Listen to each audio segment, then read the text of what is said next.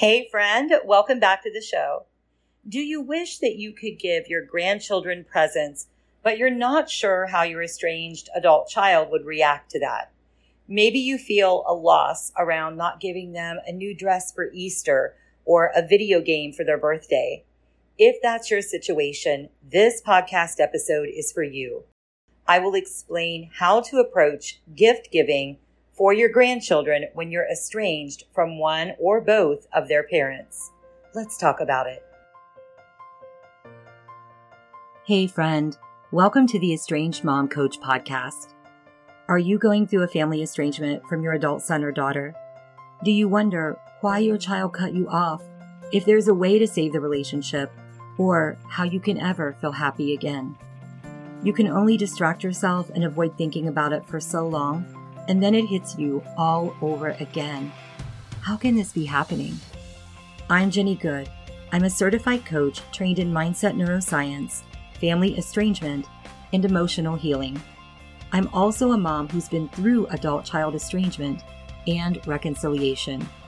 I teach Christian estranged moms how to increase their odds of reconciling with their child and how to achieve emotional healing and happiness in the meantime. And we do it from a biblical perspective. So grab your tea, pop in your AirPods, and exhale. Welcome home, Sister Mom. It's going to be okay. Quick disclaimer, I am a certified coach, not a therapist. If you think you're suffering from a mental health disorder, please seek help from a licensed therapist or call 911.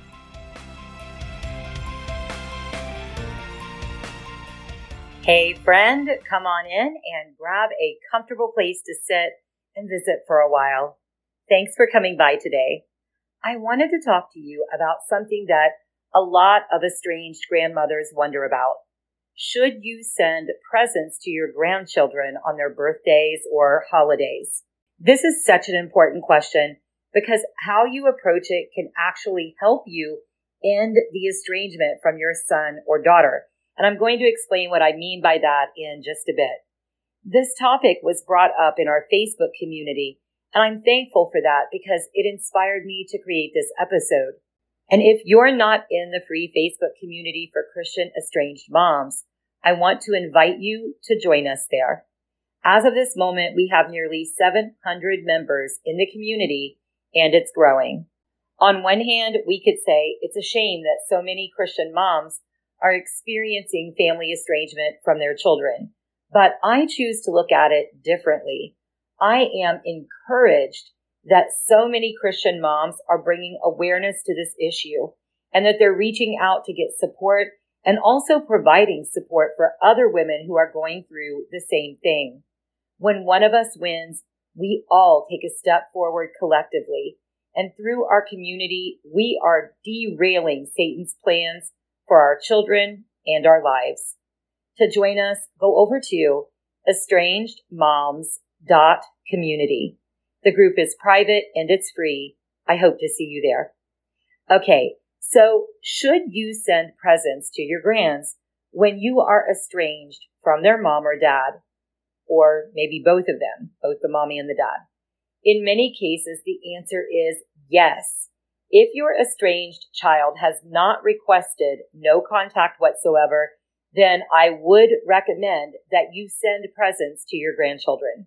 Doing so helps the grands know that you love them, and it also shows your estranged son or daughter that you are being mature, fair, and kind, even if they choose not to have contact with you right now. It shows them that you are not holding material possessions over their head because they are not acting in a way that you want them to act at this time.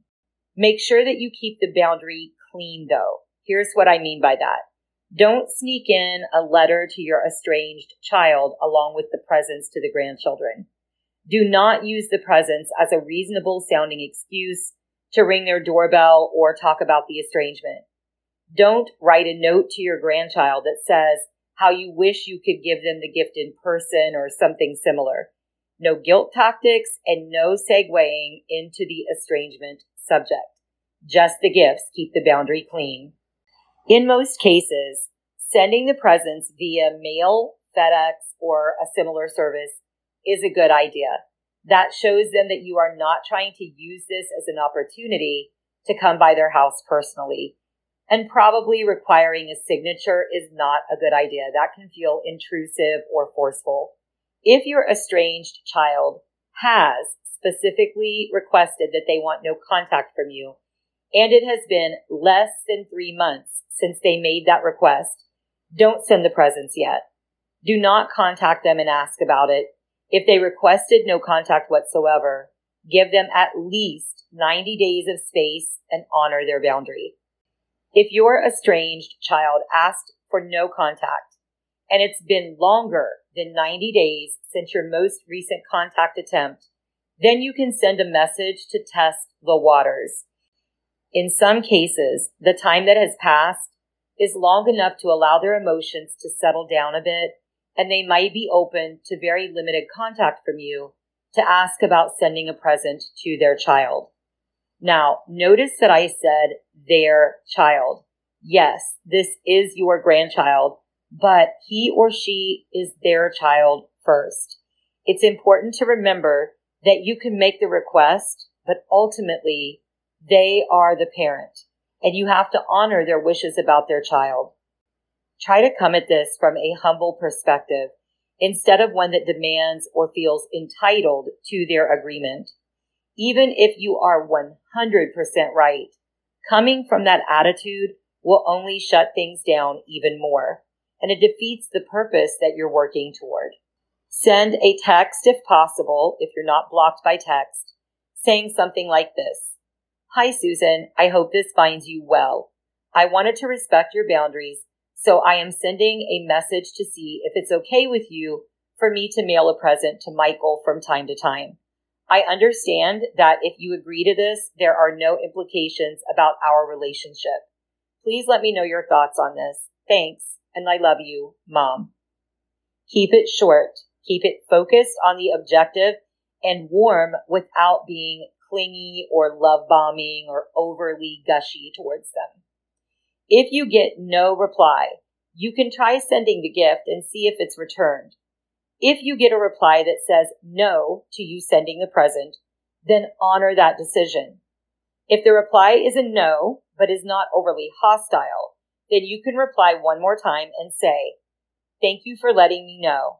I hope it is okay for me to check in about this in 6 months or so to see what your perspective is at that time. Sending love, Mom. Now, of course, you do not need to copy this word for word. Make it your own, but this is to serve as a guideline. This reply sets an expectation that you would try again in 6 months, and it also gives them a sense of control because you are not arguing with them or saying that they're wrong. Many estranged adult children feel like, okay, hear me on this, feel like this is their perspective, even if you don't agree with it. But many of them feel like you as the parent have all the control, or like you've tried to control them or made it all about you, etc., etc. So if you can help them to feel empowered or in control of this interaction, that is usually going to work to your advantage and to the advantage of healing the relationship. The emotional regulation that's modeled in these two text examples, that can go a long way in actually healing the estrangement. The more that your estranged child sees you model love and emotional regulation, even when you're responding to situations where you were told no, then the more you create buy-in that you are a safe space for them. Having them perceive you as an emotionally safe space where they can express what they think without being shot down or criticized, that is a key to healing the family estrangement. And make sure to remind yourself that every time that you're met with a no from them, you are given an opportunity to show them that you have changed and to shift their perspective to seeing you as a safe space. Okay, friend, that is what I have for you this time, and I hope it blesses you. Hey, Sister Mom. Thanks for spending time with me. If this podcast inspired you, helped you, or blessed you in some way, I'd love for you to share it with another mom who could be edified by it too. Also, the number one way you can thank me is by leaving a rating and review on Apple Podcasts. This helps more moms like us find and be blessed by the show. Remember, you are a daughter of the Most High King, and you are not alone.